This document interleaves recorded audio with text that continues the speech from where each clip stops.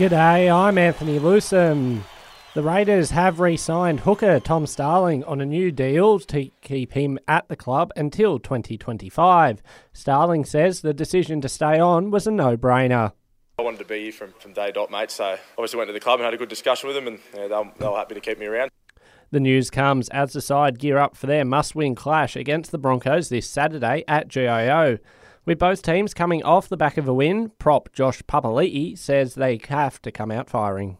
Broncos are just playing some good footy at the moment, and yeah, they've got strike everywhere. I think we're just going to have to have our best game on Saturday and hope for the best. Meanwhile, a bombshell from the Bunnies with reports that they will sack 2 assistant coaches amid player unrest. John Morris and Sam Burgess are set to be told their services are no longer required after the pair raised concerns coach Jason Demetrio isn't tough enough on some of their star players. League legend Gordon Tallis telling Fox Sports it's puzzling they would make such a dramatic change while still in finals contention. Timing's confusing, isn't it? So with 2 games to go so late in the season, why would you let your coaches go? The UC Capitals continue to secure their team, re-signing 2 more players for the upcoming season. Abby Solway and Shakira Riley are back for the team for the 2023 to 2024 season. For Abby, this will be her 3rd year with the Caps, whilst Shakira returns to the team from a stint in the US. Sydney had a massive win at the tribunal overnight. Tom McCartan cleared of a 2-week ban for bumping Shane McAdam despite the Crows forward suffering a fractured cheekbone. The Swans successfully argued it wasn't intentional, leaving the key defender free to face the Demons this week. Meanwhile, Dogs defender Taylor Duray was not so lucky. His 1-match ban for rough conduct still stands.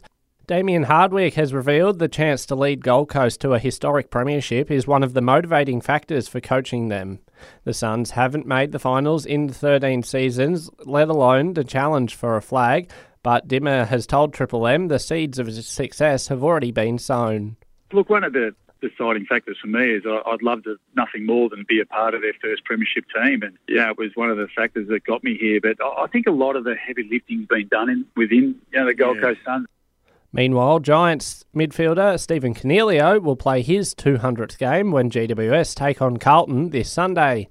The 29-year-old has been with the Giants since he was drafted in 2012. Soccer or AFL? That's the question Victorians would be asked if Australia wins the bid to host the Men's World Cup in 2034. Premier Dan Andrews has identified the MCG as a stadium to be used if the country is successful, arguing it can easily be transformed into a rectangular stadium.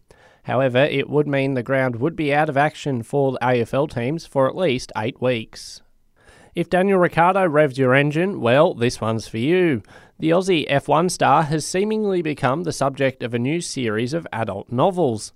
The book, titled Overtake My Heart, Thick Rick Races for Love, has hit the shelves with the artwork of the shirtless racer gracing its cover. And Serena Williams has given birth to her 2nd child. It's a girl, and her name is Adira. She's already got another 5-year-old daughter. That's the latest from the Sport Report team for your Wednesday. Join us again tomorrow morning for more sports news headlines.